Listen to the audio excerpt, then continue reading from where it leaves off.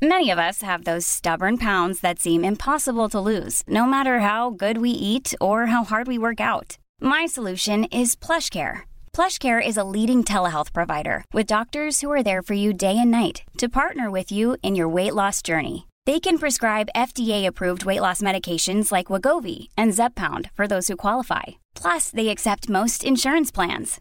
To get started, visit plushcare.com/weightloss. That's plushcare.com/weightloss. Quality sleep is essential. That's why the Sleep Number Smart Bed is designed for your ever-evolving sleep needs. Need a bed that's firmer or softer on either side? Helps you sleep at a comfortable temperature? Sleep Number Smart Beds let you individualize your comfort, so you sleep better together.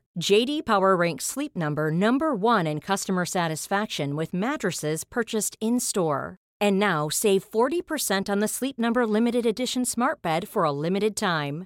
For JD Power 2023 award information, visit jdpower.com/awards. Only at Sleep Number stores or sleepnumber.com.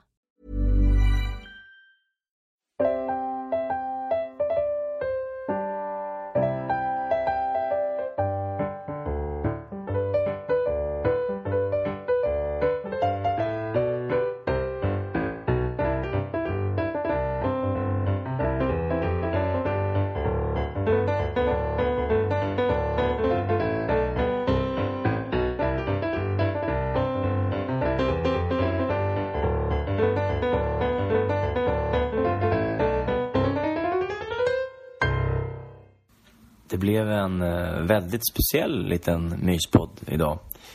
Börjar med 40 sekunder pladder från 2 norrmän som möts. Det är jag och farsan som spontant får något ryck. Vi börjar tänka på liksom, i bilen så börjar vi tänka på det här med konventioner. Hur det är, vad som förväntas av en. Vad roligt det skulle vara. Så här, 2 pladdrande norrmän som bara pladdrar och pladdrar. På golfbanan, vore inte det fantastiskt? Och för det finns mycket så här outtalade och uttalade regler där hur man beter sig. Till exempel man pratar inte eller rör sig typ inte när någon svingar. Det är väldigt big no-no. Eller när någon puttar, man är tyst, man står still. Så man skulle tänka vad roligt skulle vara om man gick ut. Kommer, för då, ibland så spelar man ju då kommer man 2 stycken som får spela med 2 andra som man inte känner. Om man skulle komma med en enda klubba eller typ inte någon klubba på vagnen, så har man istället så här stor basfiol eller sådär balalaika eller vad heter det, sådär. En kille har fiol kanske bara för att spela så fort de ska slå. Det har varit ganska roligt. Undrar hur långt man skulle kunna, om man skulle kunna komma undan med det eller inte.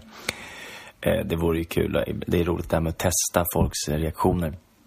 Och det får man tänka på Augusto Boal som var på 60-70 tror jag det var i Chile.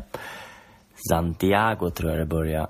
Nej, han var argentinare. Ja, jag är inte säker. De förtrycktas teater. Det handlar mycket om teater som kommer ut i samhället. Man testar saker, typ så här att skådespelare är ute och så börjar de bråka på restaurang och så liksom blir folk blir med i föreställningen fast de inte vet om det. Och så ska man testa ifall folk hur man reagerar, hur långt det kan gå innan man säger ifrån och så vidare. Lite som det här med klassiska grejen att om man är ensam och iakttar någon som blir utsatt för ett brott, så är det mycket större chans att vi agerar och hjälper till. Desto fler människor, desto mer kan vi gömma oss bakom det här att det är säkert någon annan eller jag ska inte lägga mig i eller det här, ja. Vi blir rädda och vi blir lämlar som inte gör någonting, så det kan sluta med att ingen hjälper till eller ingen ringer polisen. Det är därför rån kan ske på Avenyn, liksom på blanka dagen. För att, men ingen liksom gör någonting. Ja, så hade vi. Och sen så fick jag och pappa lite samtal i bilen. Och då tänkte jag att vi spelar in det lite.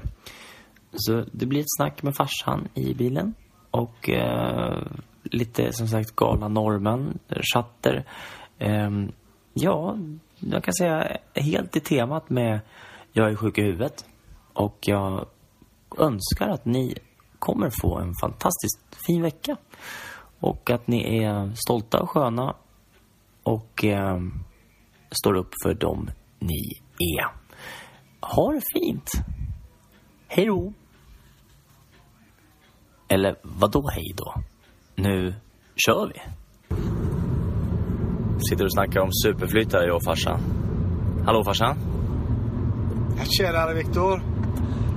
Sitter här i bilen och pratar om golf och att vara kvanten i sig själv. Att vara som en kvantitativ eller liten kvantmekanism. Och att hitta det och applicera det på golfen och att gå in i det varje slag. Att inte se något annat än att vara kvanten i sig själv. Och att vissa lagar, naturlagar eller vissa saker, eller allting bygger på system som vi har bestämt att de fungerar. Men när de inte fungerar, vad händer då? Då måste vi liksom ifrågasätta allt. Här farsan och jag, vi håller på att köra bil mot golf. Eller hur farsan? Vad tror du om det?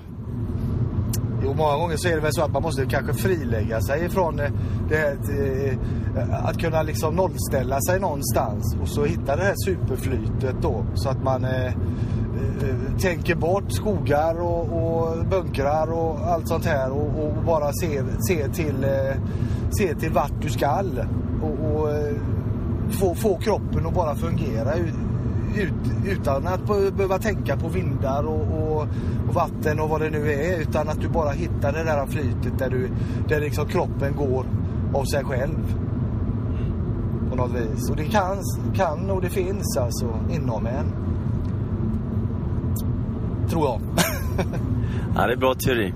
Vi pratar om golf nu och liksom försöker likna det vid livet på något sätt. Och det är svårt för de som inte kan relatera till golf eller spela golf. Men det var någon som sa det här, det var någon bok om filosofi eller liksom golfens filosofi eller så heter det, att man, det är lite som livet golfen. Man hamnar ju i situationer och inga situationer är den andra lik. Alltid är det unikt.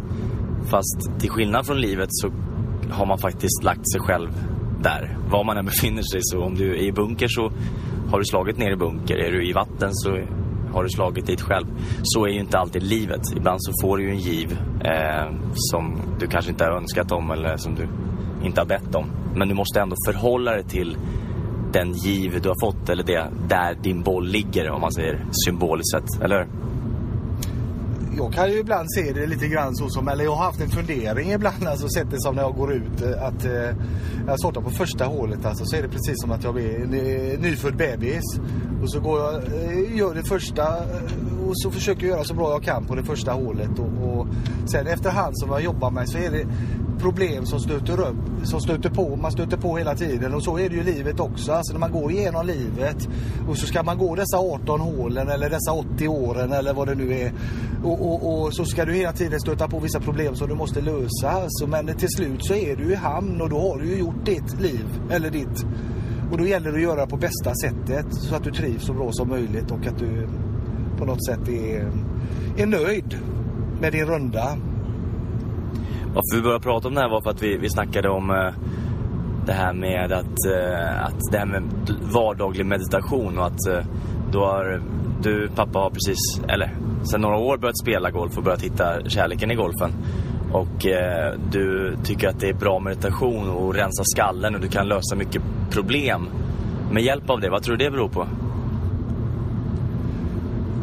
Alltså för min del så är det väl så att när jag exempelvis kanske haft en lite mindre bra dag på jobbet exempelvis och har något problem jag ska lösa eller vill lösa under veckan eller under dagen nästkommande dag, så kan det kännas skönt att åka ut och ta en golfrunda eller bara gå och slå några bollar på ranchen, för att när jag är på väg dit ut och åker mot golfbanan kanske någon kilometer innan, så känner jag att det är något som släpper, för då får jag ett annat tänk. Då börjar jag liksom komma in i, man kan säga kalla det för golfmodet eller någonting, men och då får jag liksom frilägga jag på något sätt de andra problemen och får en form av golfmeditation under de timmarna som jag tillbringar på banan där. Och sen kan känna att jag kan komma lite starkare och kunna tänka bättre, alltså, sen när jag väl åker därifrån. Och oftast kan jag lösa problemen dagen efter. Så är det lite grann för mig. man brukar säga att man ska sova på saken, och det kanske ligger någonting i det, frigöra sig från tankar och press och liksom gå utanför och försöka se problemet objektivt på något sätt, eller kanske vila från problemet för att kunna sen på ett enkelt sätt hitta en lösning. Du jobbar ju som hissmontör och reparatör, eller hur? Hur ser ditt jobb ut då? På vilket sätt kan det hjälpa dig? Det kan väl hjälpa mig genom att jag stöter på en del problem. Alltså det finns ju många hissar alltså som det är mycket elektronik, och det är mycket som ska fungera på en hiss. Och naturligtvis mycket dörrar som ska kunna automatöppna och allt sånt här. Så att man stöter på vissa problem, och de flesta sakerna så har man ju en viss kunskap om att kunna lösa på ett enkelt sätt. Men en del gånger så är det ju även så att man stöter på problem som man inte direkt kan lösa, och då kan det ju vara bra att få kunna ta en liten paus ifrån problemet. Till exempel kan man ju göra så att man tar en tidigare lunch och så släpper det ett litet tag, och sen när man kommer tillbaka så har man då kanske man inte går in i det som man tror att det var lika mycket, utan man ställer sig lite grann utanför boxen och får ett annat tänk, och många gånger så är det ju ett sätt att lättare kunna lösa problemet då. Alltså jag tog en kaffe en gång med en kompis. Det var en tisdag typ 2:00 kanske, och han är doktor i matematik och höll på att forska på någonting inom matematik, och matematik på den nivån blir ju så här filosofiskt, det är ju väldigt abstrakt. Och då så sa jag så här, men ska inte du vara på jobbet nu då? Då sa han, jag är på jobbet. Vad menar du? Jo, men om jag ska tänka tankar som ingen har tänkt förut, då kan jag ju inte göra samma sak varje dag. Nej, så är det nog mycket alltså. Det är ju speciellt kan jag tänka mig ett sånt arbete där liksom hjärnan är i centrum. Och man helt enkelt inte har några direkta mallar för att kunna lösa någonting, utan det måste man ju verkligen vara utanför boxen för att kunna få nya idéer och nya insikter då. Nu så råkar vi snacka om golf, och det är ju bara ett sätt att hitta en fristad eller meditation eller ett annat sinnesstämning som gör att du kopplar av, tror jag. Det är en form av mindfulness skulle jag säga. Vad var hade du något innan du började spela golf? Vad hade du då för typ av flykt från dina tankar, och vad hade du för typ av mindfulness då och fly till eller att gå in i? Ja, man kan väl säga att jag har väl många gånger sökt olika saker, och innan det här med golfen så hade jag väl kan man väl säga, jag har väl en viss konstnärlig ådra någonstans alltså. Det är ju inte duktig så, men på något sätt alltså, så tycker jag det är roligt, och det är också en form av meditation att kunna sätta mig ner och försöka göra någonting, alltså en akvarell eller någonting, och det får bara bli det blir, och då på det sättet så kan man många gånger bara släppa allt. Du har fokus på någonting som inte har med några av dina problem att göra, utan du blir alltså ett med det du skapar på något sätt. Så det eller också så kan du helt enkelt, alltså om du har möjlighet till det, skaffa dig några kvadratmeter där du kan odla och köra ner fingrarna och jorda fingrarna ordentligt i backen och få den känslan av att du är ett med jorden. Så få lite skit under naglarna. Det brukar också vara, i mitt fall brukar det vara väldigt, väldigt meditativt och skönt. Eller rensa ogräs. Skapa saker, jag tror att det är viktigt, för att vi är ofta väldigt mycket uppe i huvudet, i hjärnan, och då att kunna, som du säger, få lite skit under naglarna, liksom komma ner och göra någonting med kroppen. Jag var och mediterade i Indien för många år sedan, jag refererar ofta till, och då var det ju en del av det här var ju Samuseva heter det här, och då var det arbete liksom varje dag, då man rensade ogräs eller man liksom gjorde rent på olika sätt. Man städade helt enkelt, och det var en del av meditationen, och väldigt, väldigt, väldigt skönt. Och jag tror att det finns någonting befriande i att skapa saker, att bygga saker, att odla, att göra saker som är på riktigt och inte bara tankar och idéer.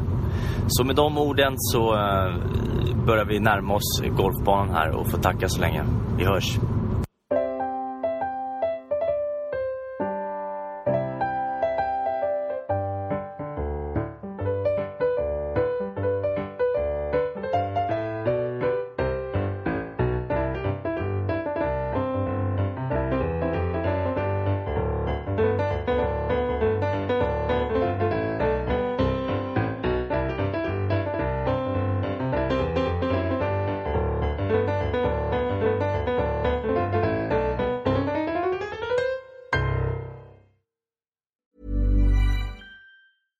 Want flexibility? Take yoga. Want flexibility with your health insurance? Check out United Healthcare Insurance Plans. Underwritten by Golden Rule Insurance Company, they offer flexible, budget-friendly medical, dental, and vision coverage that may be right for you. More at uh1.com. Hey, it's Paige DeSorbo from Giggly Squad.